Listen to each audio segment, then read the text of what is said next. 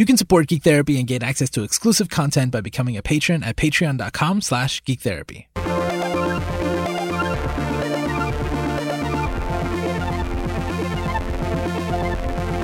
Welcome to GT Radio on the Geek Therapy Network. Here at Geek Therapy, we believe that the best way to understand each other and ourselves is through the media we care about. My name is Jose Cardona, and I'm joined by Lara Taylor.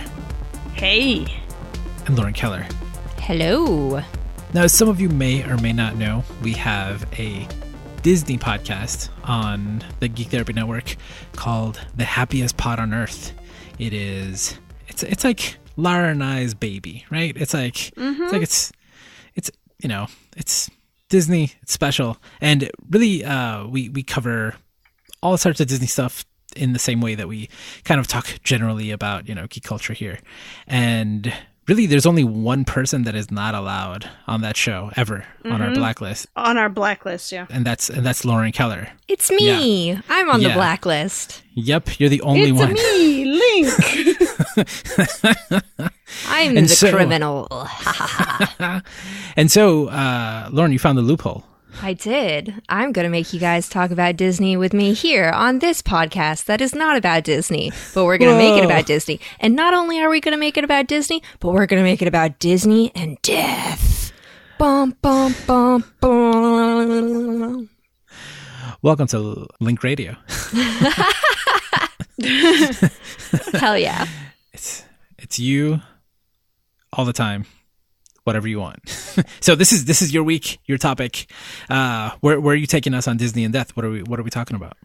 Okay, so this is something that that we've talked about before, where we've talked about how a lot of Disney movies from when we were kids were really important to us, and I know Lara, you have talked about specifically the existence of Disney films with dead parents and how that was really meaningful for you when you were dealing with the loss of your mom. And so that's always sort of been something that's in the back of my head. But more recently, as I've been doing research for my dissertation, I came across a couple of research articles about death representation in Disney and Pixar films, which I thought were really interesting. And then one of my favorite YouTubers, Caitlin Doty from Ask a Mortician, posted a 3-part Disney and death series where she talked about Walt Disney and the history of Disneyland in the parks, and more recently, how the culture of Disney has always sort of been connected to death, even though the focus has always been, the happiest place on earth. It turns out death is part of that. Of the happiest place on earth? Yeah, it turns out you can't have the happiest place on earth without a little morbidness. But yeah, so that's basically this. All of this stuff was really interesting to me, and I wanted to talk with you guys about it. And I figured you probably wouldn't let me talk about it on the happiest pod on earth. So I like you said, Josue, I found a loophole. So we're going to talk about it now here. Haha.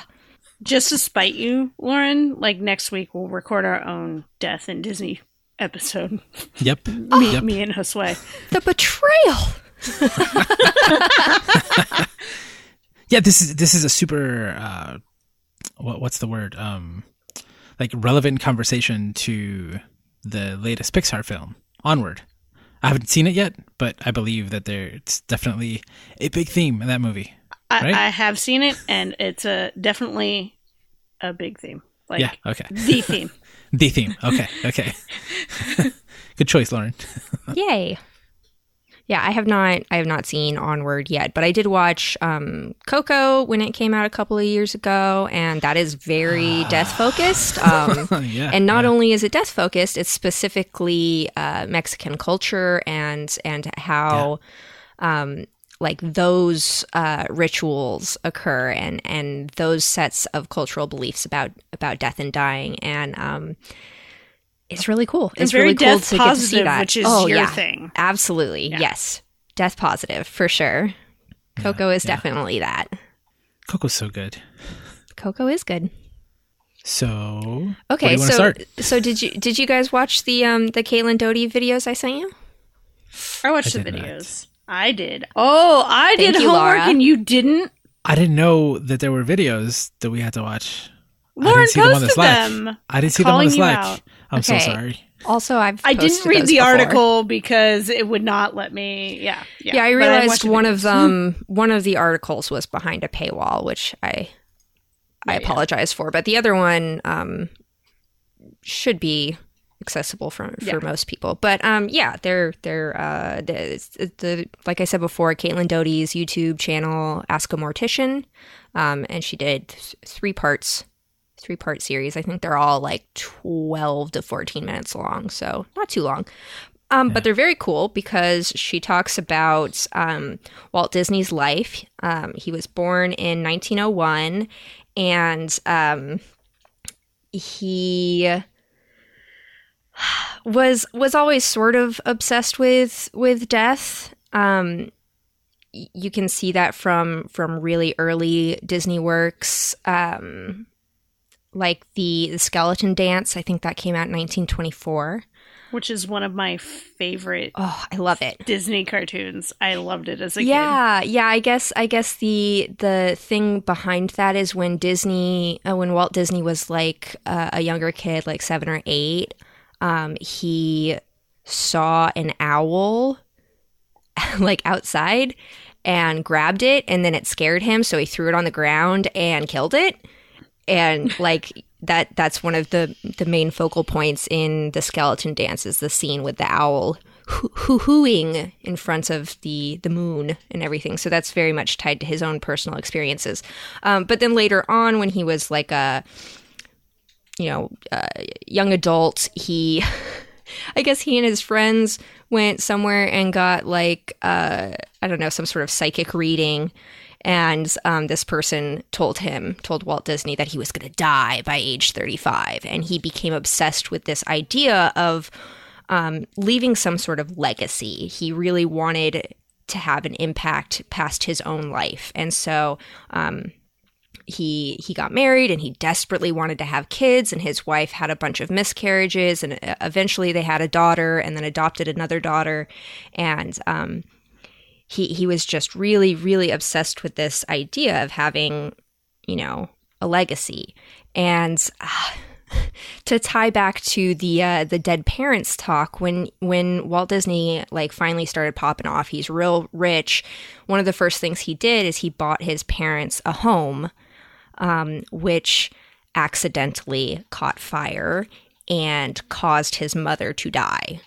And he always blamed himself for that. And so that's why you see in a lot of, especially the classic Disney movies, there are specifically dead moms, because that was... Yeah. So yeah, you can see from a lot of those early movies that dealing with specifically a parent dying, specifically your mother dying, and how that impacted him. And he worked that out through his art.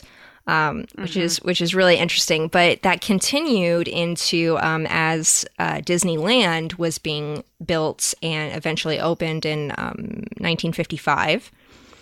There's all sorts of death aspects in the park. There's more like traditional carnival attractions. And like ghost trains, where it's like you're sitting in a little car seat and you go through a series of rooms that tell a story, and a lot of those will have some sort of aspect of death in them, including like Mr. Toad's Wild Ride. You go to hell in that ride. So yeah, and Pinocchio, even, and Snow White, and I mean the Pinocchio when you don't die, but you do get eaten by a whale. Mm-hmm. So yep, well, that's Storybook Land, but never mind. Yeah, and then so the Disneyland park opened in 1955. From the beginning, Walt Disney had planned the Haunted Mansion, but it took over 15 years to actually build it. And there's this really cute clip from when he's doing some sort of interview, and he's got a model of what he wanted the haunted house to look like, the haunted mansion to look like. And he's talking about how, like, oh, well, there's no ghosts in here yet, but we're doing our best work now to collect ghosts from all over the world to bring them here to live. It's just really cute. There was also supposed to be a whole secret catacombs underneath Disneyland, which would have served to be a connection from the Haunted Mansion. And there was supposed to be like a graveyard and a crypt, and then it was supposed to have like the catacombs underneath would be another way to get across the park. It was supposed to be a connection for Tom Sawyer's Island and Pirates of the Caribbean and Haunted Mansion. So that was really cool. Yeah. But what made it different from like the other underground stuff? It was going. There's no. Yeah. Like there's no. You can go the underground stuff like the Pirates of the Caribbean and the Haunted Mansion, because Disneyland doesn't have any other underground stuff. Yeah, it's Disney World that I'm thinking. Disney World has all the. Disney World has more underground stuff, but that also sort of makes sense when you compare West Coast and East Coast. We have earthquakes on this coast, so we don't have as many. Want to be buried underground? Yeah, not as many underground structures over here. But yeah, I think it was so cool. The only thing that's remaining of those catacombs, which you can still see in Disneyland, is there is an arch that was going to be like the entrance in there, which I think is so cool because it's not like really marked or anything. So it's one of those things that you have to be looking for. But it's really cool. I think that's super neat. And another thing that I learned from Caitlin Doty's videos is that there's been this long-term myth about how on the Pirates of the Caribbean ride there are real skeletons. And it's one of those things where you're like, yeah, okay, whatever. Turns out that's totally true. The reasoning being back in the 40s, 50s, fake skeletons, like plastic or plaster skeletons, they just looked really bad. They didn't look realistic. And so apparently Disneyland talked to UCLA, who at the time did not have a super ethical group of people running their body labs, but UCLA donated a bunch of real human skeletons to the ride, and they put them in there. And it wasn't until several decades later that finally someone's like, this is maybe wrong. And they supposedly took all of the real human remains and returned them to, their families, or, wherever they needed to go. But there are a few that they couldn't, either they couldn't figure out who they belonged to, or it just wasn't possible to get them out of the ride, which is my favorite example. When you are on the Pirates of the Caribbean ride, you can still see this yourself. In one room, there is this big giant bed, and in the headboard, there is a real human skull. That is a real human skull in there. That is somebody's actual head in there. It's dope. I love that stuff. Yep. Yeah. Yeah, and so Caitlin Doty also talked about more recent aspects of Disneyland and Disney World and death aspects. One of the big problems is that Disneyland is one of the top places for people to illegally scatter ashes. It turns out a ton of people like us have an emotional connection to Disney, or even more specifically, Disneyland as a place where you spent time with your family or your friends. People do honeymoons there and all sorts of things. It's a very meaningful place. And so a lot of times people were like, well, Aunt Jenny took me to Disneyland when I was 7, and I really loved her. And we went, we love to go on rides together. And so I'm going to sneak a little bit of ashes in, and I'm going to dump them on that ride, and it'll be great.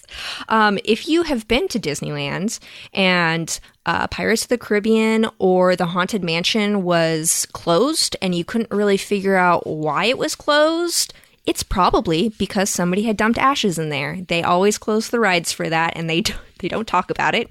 But more likely than not, for those two rides specifically, they get a lot of ashes dumped in them. The other common place is in the bushes during fireworks shows, which is, I don't know. I think maybe that's a little bit more disturbing for me because there are gardeners who are then like, oh, those are human ashes, versus like dumping them in the chlorinated Pirates of the Caribbean pool water, where it's like nobody has to actually deal with them.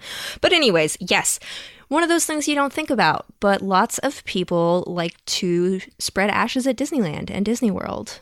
I've definitely tried to scope out some places. Yay! Thank you for admitting that. Definitely tried. I would never do it on a ride, though, ever. Like, I don't want it blowing in people's faces and getting sucked up in a vacuum. Like, yep. I don't know. So That was my biggest fear when you were talking about that. Oh, absolutely not. Absolutely not. I'm like, maybe somewhere by Thunder Mountain, just like on the side, not on the ride. Yeah. When I moved to Chicago, the day after I was here, I went to see a talk by, let me see if I can pronounce her name correctly. Don't butcher it. It's a Russian name, so I'm not sure. Okay. do your best. If I'll do it justice. Yeah, I think it's Mikhaila Myhlova, I think. And it was about the ideologies present in computer animated films. So she used 2 Disney movie examples. And what she was trying to say was that in these movies, she presented like progressive movies, or movies that are known for having progressive messages. But she was talking about the fact that the people who made the things have these ideologies that they may not even necessarily be trying to put into the movie, but because it's their worldview, it is present there somehow. So, when you're talking about Walt Disney and the fact that apparently, and I didn't know any of that stuff about his mother or all of that stuff and his connection to death. Like, I hope there's a book or something about that. Like, I know there's videos that I didn't watch, but I want to know more about this. There's several biographies. Yeah. I think I've read something somewhere, so. Yeah, but do they talk about this aspect of it? I don't know. Like, Obviously, I just saw the it's like Imagineering an story, unofficial and I thought kind I of thing. knew everything about like the creation of Disney World. There's not a single mention of Right. of death, or not even like an interest in death. Right? Like, it sounds like it may have been a fascination, or maybe not so much an obsession, but it was on his mind, and Yeah. he wanted it to be a part of everything that he was creating. So it's so interesting to think about that. The fact that it is there, right? Like, once you start pointing it out, it's like, oh, I didn't know that, and I especially didn't know why. Mm-hmm. That's super interesting. Yeah. Do you know if, or have you, I don't know if it's in the videos, if it became like a mandate, or if it became something that like just became, there was like a cultural, like, like 5% of our movie has to deal with death. Like, we need to mention it or bring it up somehow while he was, like, after he passed away, or even while he was alive. I doubt it. Yeah, I mean, think it's a theme in general. Yeah, like we have to death. keep in mind that Yeah. a lot of stories, especially stories that we tell to children, it is very, very common for our main character to be some flavor of orphan. And the main reason for that is you don't want things tying your character back. You need something to push your character forward towards whatever conflict is going on and everything. And so in a lot of cases, the easiest way to do that is you make it so they don't have really any prior connections to their current state. They don't have parents, they don't have a home, those kinds of things. It's a very typical storytelling thing, and it's not just Disney's thing. But I do think by looking at all of his early work, you can see, especially with the Dead Moms specifically, that it was something that meant something to him. And of course, you know, none of these movies were just made by Walt Disney. Of course, they're made by teams of hundreds of people, and other people are, I'm sure, putting their own feelings about death and dying and the loss of parents into that work. But definitely framing it in this way where we're able to look at some of the major events in Walt Disney's life that sort of led him to be, I keep saying obsession, but you're right. I don't think obsession is the right word, but definitely an ongoing fascination, an ongoing interest in how death is a part of life. That you can't have a full idea of life if you don't accept that death is a part of it. I think that's a really powerful thing from Disney. The Geek Therapy Network and all of our projects are made possible by the supportive listeners like you. You can become a patron for as little as $1 a month and gain access to exclusive content, behind-the-scenes stories, swag, and more. Sign up at any tier and we'll send you a welcome kit in the mail anywhere in the world to celebrate your first month. Thank you so much for supporting us. We couldn't do it without you. You can learn more at patreon.com/geektherapy. So I've heard from Lara about how influential, or how, I don't know, like tell us again, Lara, like how, like Disney movies, how did they help you process death? And do you know other people for whom it was the same way? And Lauren, I want to hear the same from you, because like for me, I don't associate Disney movies with like helping me talk about that. Not that I remember, other than like Bambi making me so sad that I never don't watched watch it again. Bambi. Yeah, I don't watch Bambi. Yeah. It is my least. It's my least favorite Disney movie. I won't watch it because of this. No, I don't know. Well, I mean, partly. I mean, the scene where Bambi's mother is shot and killed is a very traumatic scene for a child. Yeah. But that's only one scene. Like the rest of the movie is fairly similar to other stories that Disney has, where you're dealing with the loss of a parent and you're an orphan, and then he's trying to build a relationship with his dad. But if we're going through my story for the 100th time, my mom had she had an obsession, and I will say obsession, with Disney. We would go to Disneyland every year. We would go see the new Disney movie every time it came out. And I mean, I was a kid at the time, so yeah, we had Disney stuff around all the time, but there are other kids' movies and things, but Disney was where it was at. Like, we had all the soundtracks to everything. She collected coffee mugs. It was a thing. It was a thing in our house. And so I kind of have, and my sister too, we've kind of both turned Disney into our way of connecting with our mom.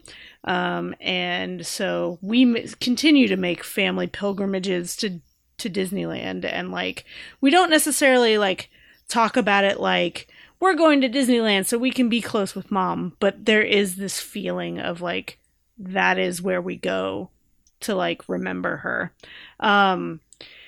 And Disney movies along the way, I cry like a baby every time someone loses somebody in a movie, but it's in a way that feels cathartic and it feels good. Like, I feel like rather than being stuck and sad, I feel like I am moving forward through it. The Lion King was the last Disney movie that my mom ever saw, and it is my favorite Disney movie because it's the best Disney movie. Yes, it is the best Disney movie. I will die on that hill. But I think that movie in particular, like, it's not even, and I've said this before, it's not even Simba's father dying in that movie. It is his reaction that gets to me. It is his, like, anybody help. Dad, wake up, like, not knowing what's going on. And I think I really connected to that after I lost my mom. Wow, I'm getting choked up. But ever since then, it's been, and this is one of those moments where it's like a kind of a happy thing. I feel like I'm moving through it. And I did just see Onward, which is all about death and all about kids trying to deal with the loss of a parent. One of them who never even met his father, which is a whole other experience. And that whole thing, cried like a baby. I love it so much. I suggest people see it. I suggest people who are trying to understand that particular experience, losing a parent when you're so young. Because I lost my mom when I was 11. These kids are supposed to be somewhat like a newborn, and like, I don't know, he was probably like 3 or 4. So very different experience from mine, but it was so good. But yeah, anytime anyone dies in a movie, especially a Disney movie, where they put that music and they get you feeling the feels, it's like this release of like, sometimes things I think I'm holding inside, even to this day. So I love Disney. Thank you, Disney, for helping me process my grief. What about for you, Lauren? Well, you know, I don't know. Actually, I do. I have a great example here. One of maybe my favorite Disney movie is Fantasia. I love Fantasia. I loved it as a kid. But when I was young, I would always fast forward through the part with the dinosaurs, because it scared me. And I realize now that what scared me was the way that it portrayed dying as being painful and drawn out, watching them die from lack of water, or watching the T-Rex eat the whatever the plated guys are called with the spiky tails. I forget. But it's like, but those are cool. Yeah, it's like I was like 6, 7, and I would fast forward through the dinosaur part, but I loved Death on Bald Mountain, the one with the demon. The Chernabog? Yeah, who stands up out of the mountain, and then everything is covered in skeletons and dancing imps and is explicitly about death. Skeleton ghosts are coming out of graves and everything. I loved that. I loved that shit. So it's like, as I think about it now as an adult, is clearly there was a distinction for me between dying, which was scary, and death, which was okay.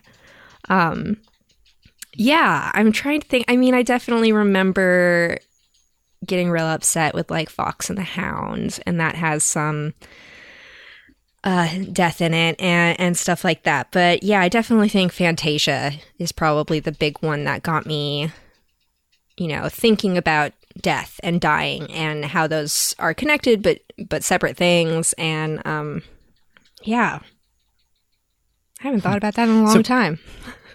Huh.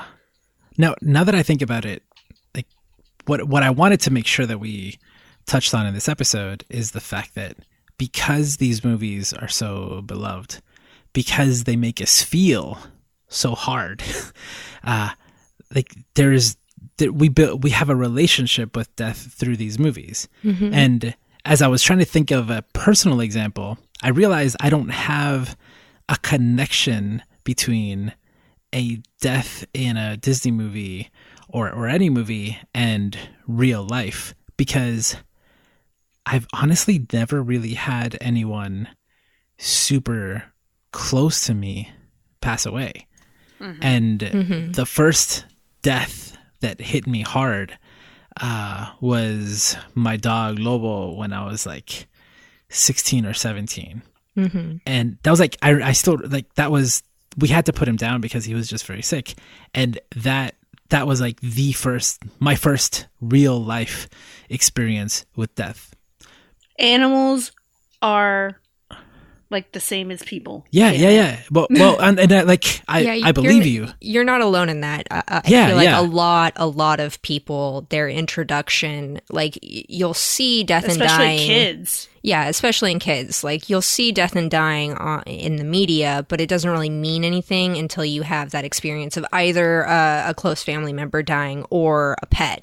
Like those, you can also do it with plants. It works, but it's not quite as impactful. But kids will learn from that, like legitimately. Yeah, but what I'm trying to say is that I do have a relationship with death, and it's through the Disney movies. Like it didn't feel like when my dog died, it was the first death I'd ever experienced. Even though it's not the same, I was exposed to it through these movies, and I felt them. And I mean, I'm the type of person that cries in a commercial, right? Like I start watching something and I feel it hard. I'm playing a video game and I lose myself in there, right? Like I am so in there. Like I'm afraid. I don't want to lose. Like I don't want to get hurt because like it becomes real to me. And when I watch a movie, I'm transported to that world and I'm feeling what these characters are feeling. And the death of my dog was the first real one, but it wasn't like overwhelming. It didn't feel new necessarily. And I think it's because I had some practice. You'd right? felt it before. Yeah. I'd felt a version of it before, right? Like I'm not going to go as far as like, I'm not going to argue with anybody about what's real and what's not, but I can tell you that my experience was such that I felt like I had felt loss before. And when I think about it, like probably the most meaningful and most impactful losses that I had felt were in The Lion King, right? Were in these movies that I loved, and like The Lion King, it's so hard, right? But it also has like this wonderful part where he's able to talk to Mufasa again, right, later in the movie, and like he lives in you and all of these ideas, right, that come through. But every time I watch that movie, which again I watched it over and like it used to be my favorite Disney movie, so I watched it so many times. And do you get chills when you hear the Wildebeest Stampede song? Yeah. I do. I know. That's when the tears start coming. When I saw that on Broadway, holy shit! On Broadway, that was like. It was beautiful. It's hard to explain. Yeah. It's hard to explain how they did that and how they like recreate that feeling. And but it's so important, right? Because as kids, right, we may not have a death experience until much later. But it's I'm not going to say it's exposure therapy necessarily, right? But it's definitely you're being exposed to the idea and possibly even to the feelings if you're connected to those characters. So I think that loss is, I mean, I know, right? Like I've talked to other people, I've had clients, I've experienced it personally, but I've also know other people, right? That it's like that did help them process or even learn about, I mean, obviously there's the learning part, but I think that there's the experiential part of actually feeling some sort of loss. And well, I don't know how prepared someone is by watching like 50 Disney movies, right? Where in each one someone dies. But I would argue that there is some sort of like resilience or preparation that does happen through that. I would agree. I think the same kind of thing happens. I've worked with kids who they're like, say their family pet dies. Actually, I've not worked with a couple kids who had a lot of family pets like die, like because they all got the animals at the same time. So then animals die around the same age, and watching their parents and how their parents react to the death helps them figure out what they should be doing and how they should be feeling. And so the same kind of thing can be said, like you see someone die in a Disney movie, you can see like, okay, they're sad and this is kind of, they worked through it like this and there's this. So like there is that, like you can watch it and be like, okay, this isn't completely foreign territory. It may not be the same because no two people grieve the same way, but it's there. You have some kind of knowledge of it, at least. Yeah, and the connection isn't as deep or as prolonged, right? Like 30 minutes that we knew Mufasa is very different from the years you feel like you've pet or but person. It feels like you have known Mufasa forever in that moment when you see him falling off the cliff. Like, well, I mean, you're supposed to,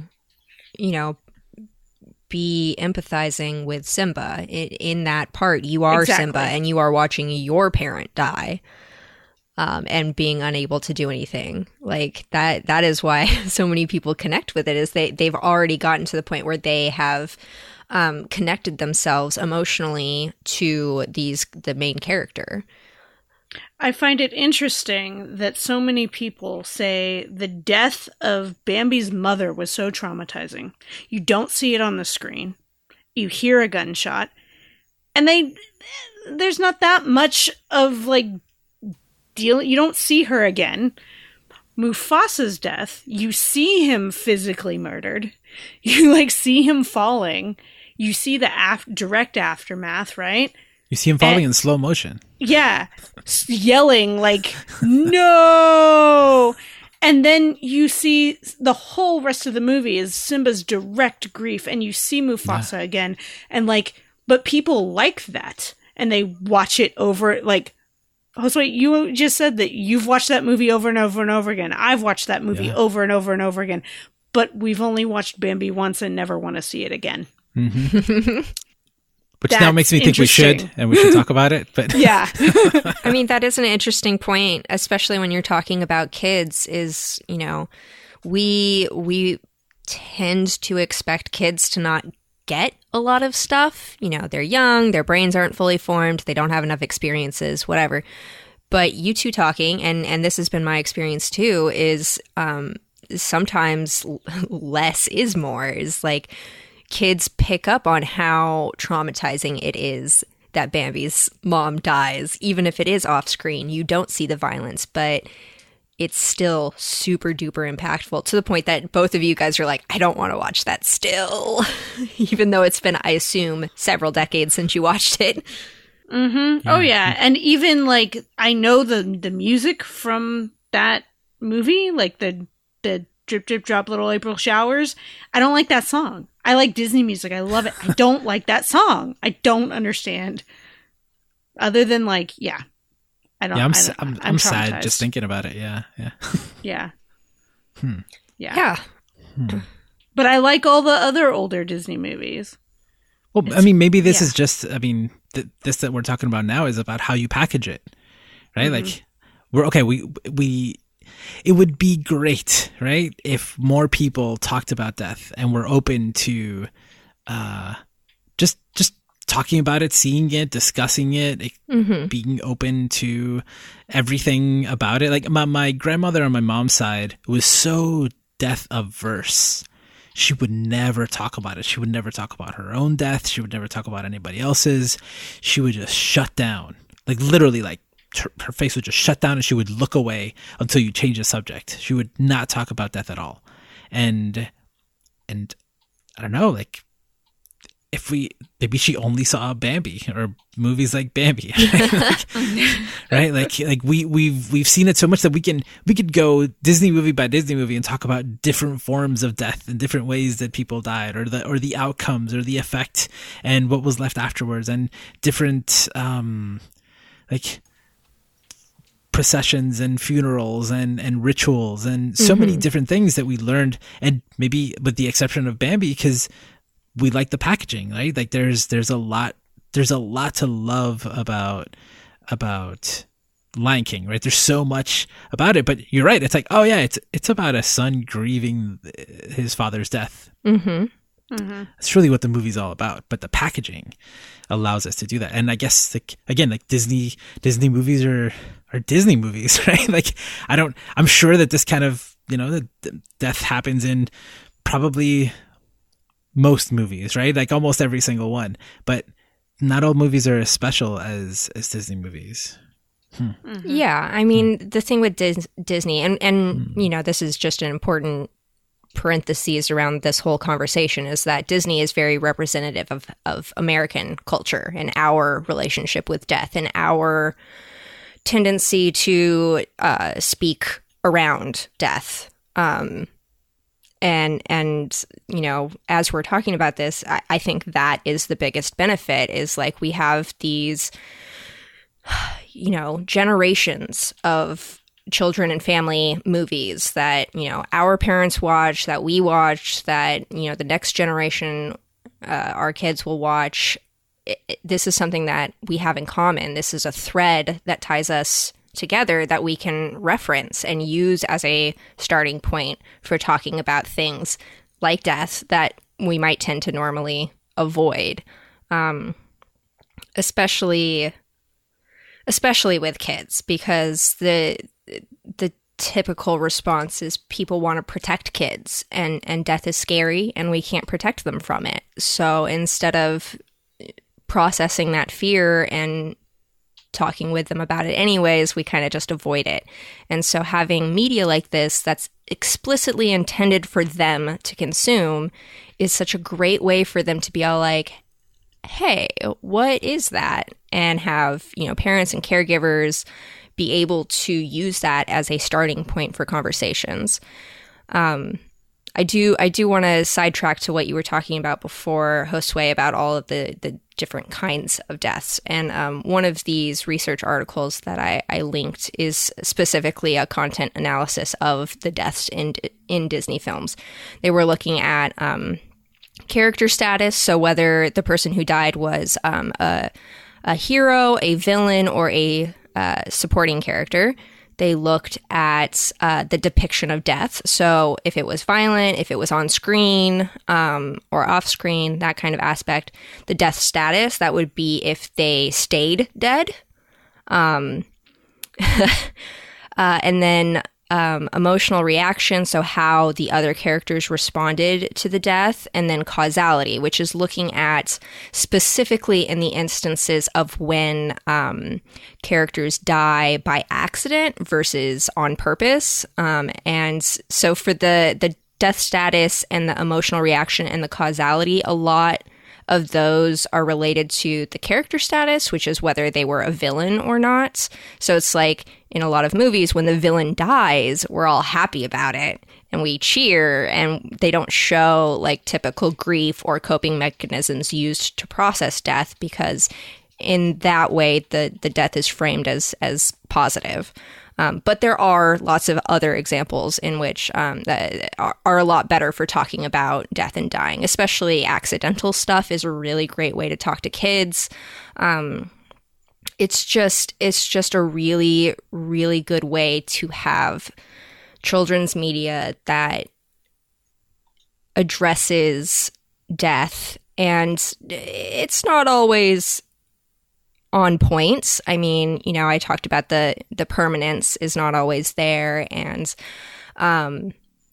we were talking about Mufasa, of the scene where he comes back and he's in the stars and he gives the pep talk to Simba. Like, that is an instance in where he came back, but then he didn't really come back. It was more spiritual aspect. But all of those things are really great way to engage children in those kinds of conversations of being like, oh, why is it sad that,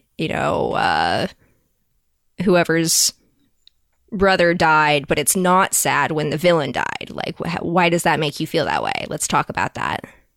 And those kinds of things. I think it's just really important. Yeah, now that I think of it, Disney usually kills off its villains, doesn't it? Usually. Yeah. They don't get locked up. They don't team up with the hero at the end. And I think there was something about usually the villain dies by like falling or like a lot of times the villain will die by accident, but in such a way that it's like their own fault, basically, so that the hero is, and that's more common in newer Disney films. In older Disney films, they're more direct conflict, like Sleeping Beauty, where the prince is straight up stabbing the witch. But at least there she's a dragon. Yeah. I mean, that makes it cooler, but but yeah, but like in Snow White, isn't it like the dwarves push like a tree or something, or like there's lightning? I don't know. It's been a long time since I watched Snow White. Yeah, me too. I'm just remembering the ride in Disneyland.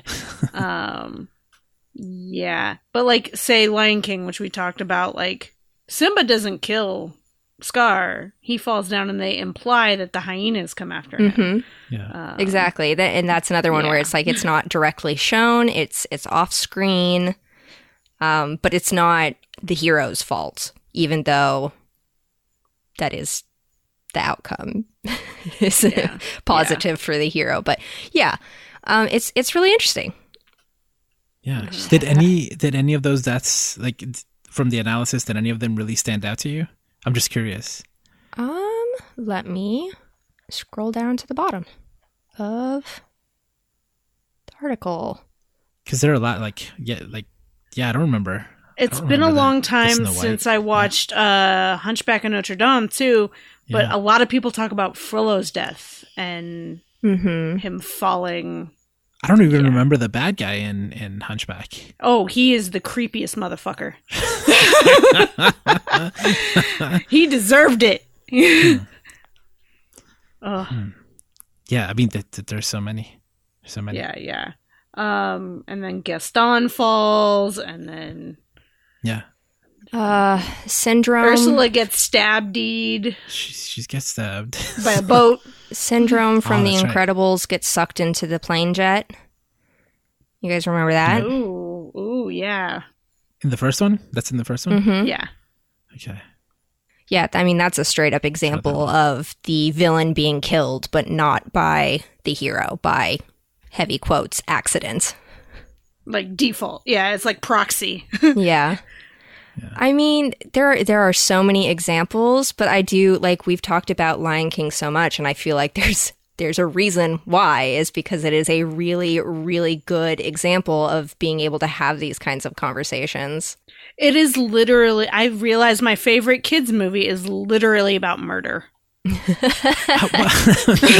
Well, Like, seriously. well, like you said, how you said before, it was he's grieving, and there's this process, and it happens in the live action CG version also, where like he doesn't want to talk about it, and Timon and Pumbaa give him, like, I mean, we've gone into Yeah, they give him details about this in permission the to past. not talk about it. Yeah, but eventually he does, right? And he faces it, and yeah. I mean, it's not about murder. Get out of here. It is. It's about Scar murdered Mufasa. I've never used that word with this, but Scar murdered Mufasa. He did murder him. It's true. He says, I killed him. Nope, you murdered him. You murdered him. Oh, here's, we didn't talk about Up. I think that's a great example. That has a death in the very beginning. Okay. One of the greatest, That 4 was- minutes of I feel silent the pain. The storytelling. first, I think it's I'm like hurting. 4 to 7 minutes. Yeah. I'm so hurting. good. Perfection. Yeah. And that movie is about a man, dealing with grief. Yeah. Yeah. It's true. Like literally, I can't cope, so I'm going to social isolate so hard that my house will fly away. And one of the few examples of like having an elderly person Yeah. dealing with death. Yeah. Yeah. That's another thing. This is maybe an asterisk on Disney and everything, honestly. Media tends to show more entertainment angled death, and so death representation in any medium is not realistic in the way of like how people usually die, right? If you, like you just said, Lara, is like Up actually has an example of an old person dying, which is how most people die. But I don't know if I can think of any other examples from a Disney movie or Pixar. Moana's Moana's grandmother. Yes, that's a great example. She gets both parents, but she loses her grandma, Mm-hmm. who is the sweetest lady. And that death hit me harder That was a good one. Laura, that's because than it's anything the best Disney movie. No. It hit me harder than anything except Mufasa's death. I think that one was. Yeah. I love her grandmother, and I love how she honors her grandmother throughout the movie. Yeah. And once again, her grandmother comes back in a way. In a way. Yeah. In a way. The Like same Mufasa thing with comes back. Well, Coco's all about that, right? There's a character, I do not remember who, but there's a character in Princess and the Frog that does a similar thing where they die, but then they come back as like a spiritual guide. Yeah. They've done that a couple of times. Coco's all about that too. Yep. Yeah. And that one's about the great grandma or great grandma? She is. Great-great-grandma. I think she. Yeah. Great. No. The greatest She's- grandma. Who? Coco? Grandma Coco? Yeah. Grandma Coco's just grandma. Really? Yeah. Yeah. You're right. Yeah. Yeah. That's right. That's but then he gets to meet all great the great grandma. Great Yeah, great yeah, grandma. yeah. Ah, the movie's so good. Yeah. Disney. Well, All the feels. you got your loophole. Was there anything else that in your notes that you wanted to cover? Is there anything else you guys want to touch on? Well, I want to We have a whole podcast that we can do. yeah. Okay, well, specifically, specifically with me, rude.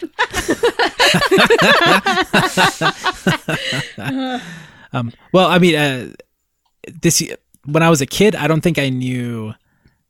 I really didn't know the difference between a Disney movie and a not Disney movie for a long time. So, like, something to me, Land like, Before Time was a Disney movie. Land All Before Dogs Go to Times. Heaven was a Disney movie.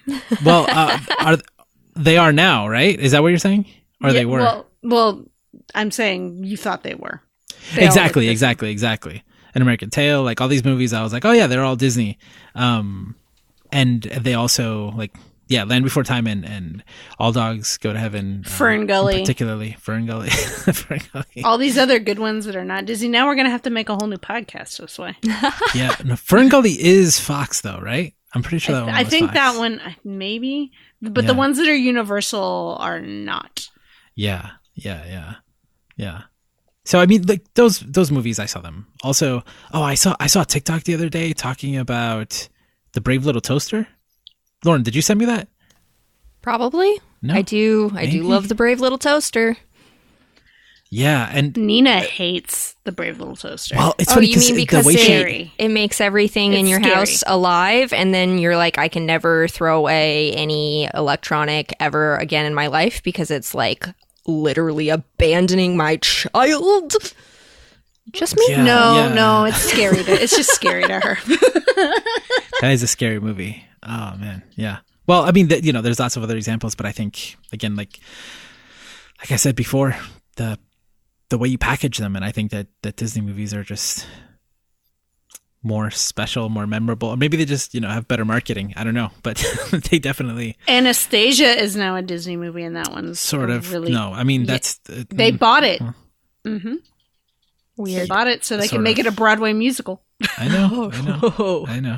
And it's such a good movie. I think that I've watched that more than any other movie that's not a Disney, like of the Disney non-Disney movies. Yeah. Yeah. Yeah. But I mean, I like this conversation a lot because we're all Disney fans. But Lauren, you mentioned before, like it is a part of media.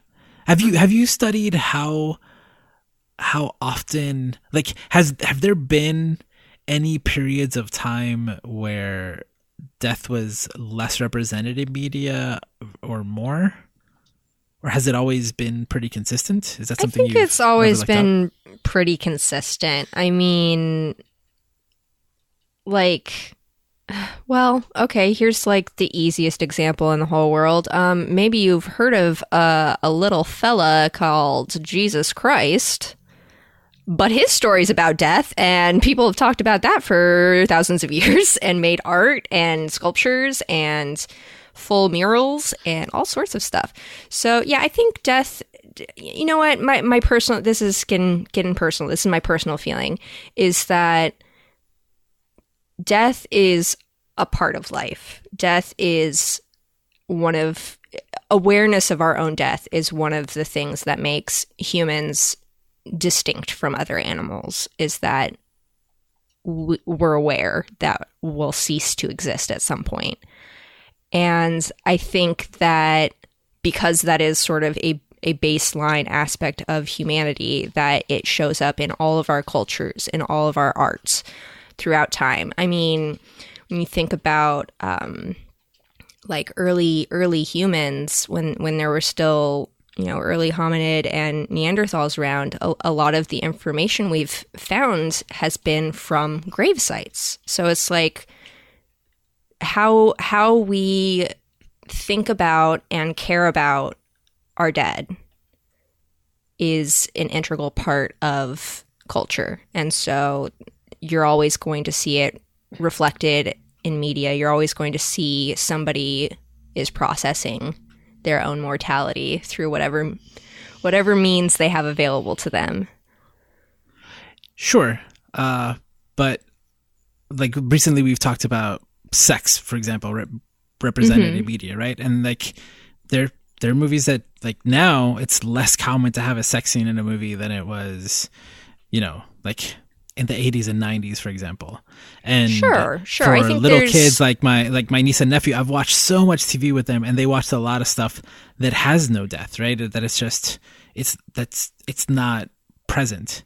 And so I don't know. Like I haven't thought about it too much, but I'm wondering if there have ever been times where it's like, no, we're not touching death. We're not talking about death, or we're only doing it in a, like, there are ways, like you can, Saving Private Ryan, right? A movie where like that movie came out and people were like, oh shit, like people's guts are falling out of them, right? That's super graphic. That's one way to present, war, right? That's very different from people like getting shot and just like falling over, right? Which is how war was represented in movies when movies first started, right? Like people weren't bleeding, people weren't getting dismembered.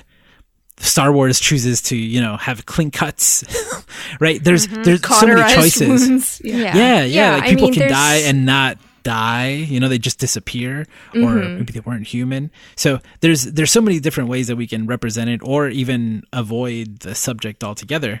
And like in popular media, has it really changed? And I mean, I think yes, that it has changed, but not in is death represented. It's just how is death represented, basically. So, like you touched on, is like if it's more violent versus, leaving it to the viewer's imagination, doing it off screen, those kinds of things. Having, in some media explicitly having like open coffins for funeral scenes versus I see more frequently in modern media traditionally closed casket funerals. I think it ties back to what I said earlier about it's very much tied to our culture. So depending on where and when a piece of media came from would impact how it shows death, how it addresses death, and whether that's, straightforward, I'm specifically talking about death, or more metaphorical. So I mostly care about the processing of the death, right? Like in The Lion King, it's Simba's story dealing with the death. And that's usually like what I'm most interested in. But within death positivity, do we want to see more accurate portrayals of that? Like, do you want to see people like shitting themselves and smelling and like being in pain, when they're dying? Like it's just like when babies are born, right? On TV, it's like they're all clean and there's no umbilical cord. Yeah. When people die, it's super clean, super clean. Like 99% of the time, right? It's like, unless like you're not really not watching, like horror. Unless you're watching a gore horror flick or something. Yeah. Yeah. Or Criminal Minds. I'm just this is just like my curiosity. I think I can only really speak for myself, but I believe that the broader goal would be not necessarily just more realism, but it would be more everything. So there would be more realism, but there would also be more, metaphorical versions of talking about death. There would be, things that are focused on the dying part. There would be things that are focused on, after somebody has died, coping with that. There would be, a ton of stuff specifically talking about grief and how we move past a death and that kind of Complicated stuff. And uncomplicated. Exactly. And so, for death positivity, the main point is to educate and destigmatize.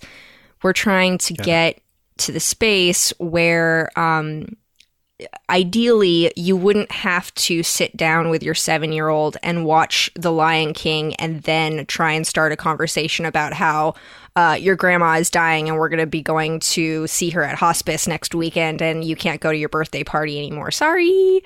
But like also, gosh, I'm sorry, I got distracted. It's about getting to the space where everybody feels more comfortable about being able to talk about something that is inherently kind of uncomfortable for us, is just trying to reduce the anxiety just a little bit. And that comes from, like we said earlier on, practice. The more we see in media, the different ways that people cope with death, the different ways that people die, the different ways that people grieve, we have those, they're not quote unquote real, but to us, that is reference points for how we should behave and what we should do and what's expected of us in a given social situation around death. And so death positive, and for me, looking at death positivity through media examples is basically getting to the point where we recognize when these things are happening in the media that we're consuming and being a little bit more aware of it and trying to get a little bit more comfortable about wrestling with those ideas outside of media. Yeah. I wish my grandmother would have been more comfortable talking about death. And my hope is that, our clients in therapy or our students, even friends and family, like they feel more comfortable talking about death because we're exposed to it more often, and it doesn't feel weird to, we can talk about this character's death or this story that happened, and hopefully that can translate into, okay, we need to talk about grandma, we need to talk about this that happened, a friend at school, etc. So, yeah.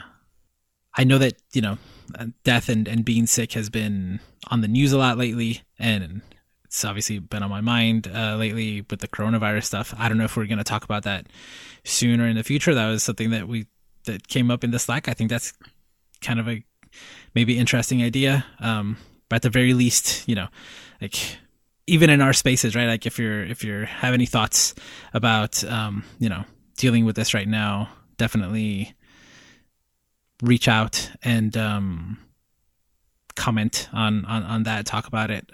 Maybe we'll talk about that soon. Also on the next episode of The Happiest Pod on Earth, Laura and I will talk about just Laura and I will talk about Onward and and do a deep dive there. And on the next episode of Otaku Ryoho, our anime podcast, it's all about death and how your perspective of death influences how you live your life.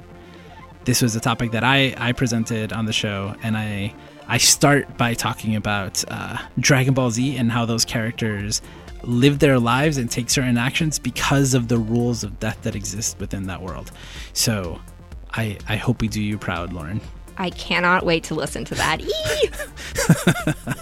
And yeah, so this has been another episode of GT Radio. Thank you so much for joining us. Definitely visit geektherapy.com for more Geek Therapy. Check the show notes for ways to contact us, links to our Discord forum and groups in different places. Reach out.